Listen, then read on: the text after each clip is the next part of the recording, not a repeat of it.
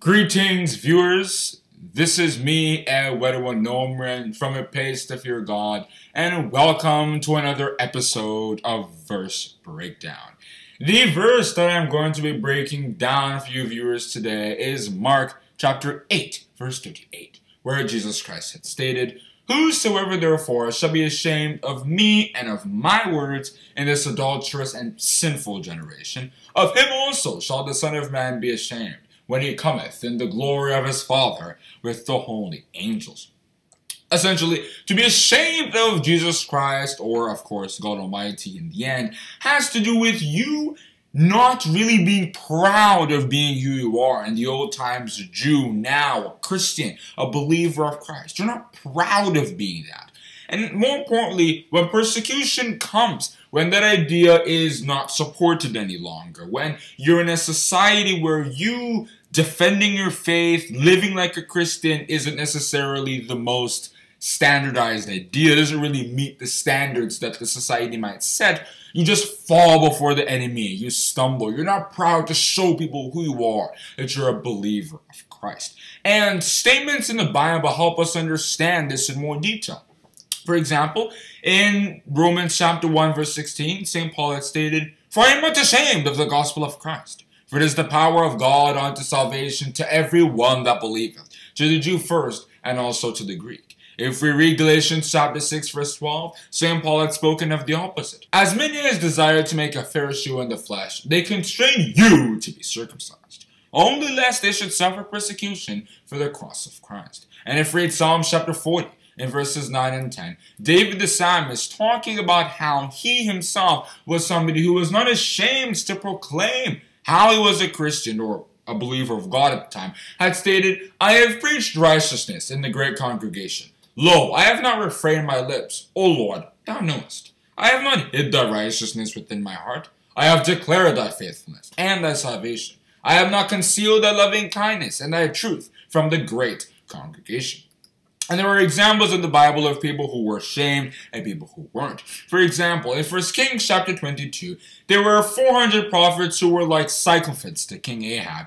And I'm using this example to prove that they were ashamed because they didn't want to show them that we really come from God. And because of that, go against King Ahab when King Ahab was supposed to do something that God wasn't necessarily in support of.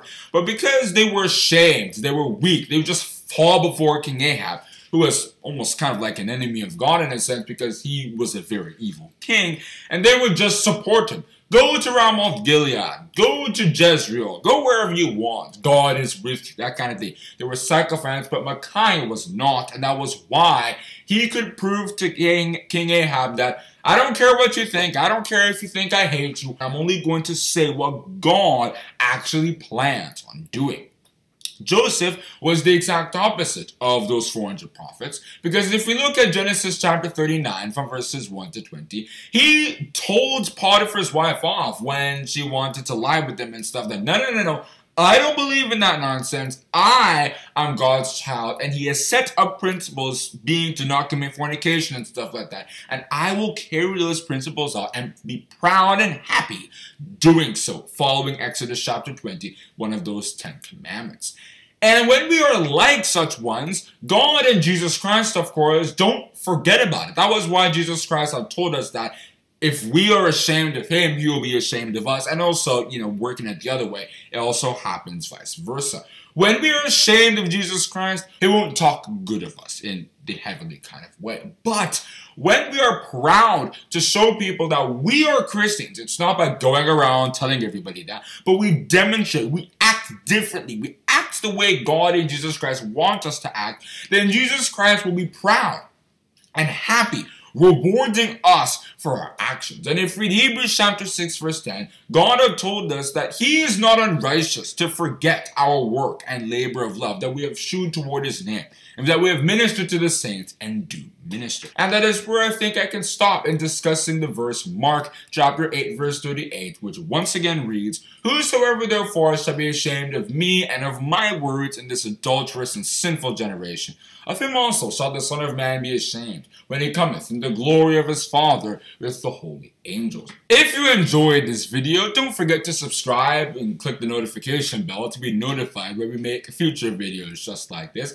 And if you learned something new today, share it in the comments. We'd love to hear it. And if you have any new verse breakdowns that you want us to make, just drop them in the comment section below and maybe it'll make a new video in the future. Thank you for listening. Oh, one more thing. If you guys liked what you heard, feel free to share a voice message at https://anchor.fm/versebreakdown/message. Once again, that's https://anchor.fm/versebreakdown/message. Hope to see you there.